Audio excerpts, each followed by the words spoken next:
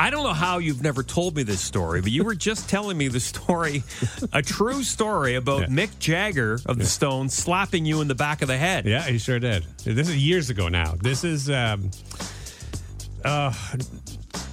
90s anyway, and Stones were doing the Bridges to Babylon tour. Right. And so I was working event security at the Skydome, so everything but Jay's games. Yeah. And so it was a Stones concert. So they had the main stage at one end of the dome, like on the ground, and then in the middle of the audience there was like another pad.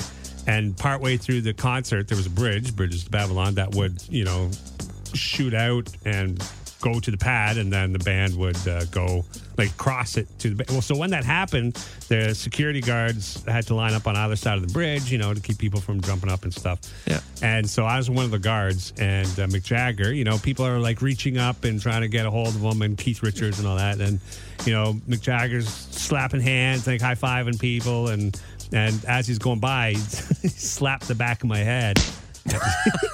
Oh. Yeah. Well, hey, you were touched by Mick Jagger. That's my claim to fame. Yeah. I know. I haven't washed the back of my head since. Okay. I can just picture you standing there just minding your own business. Yeah. Stay back, folks. Yeah.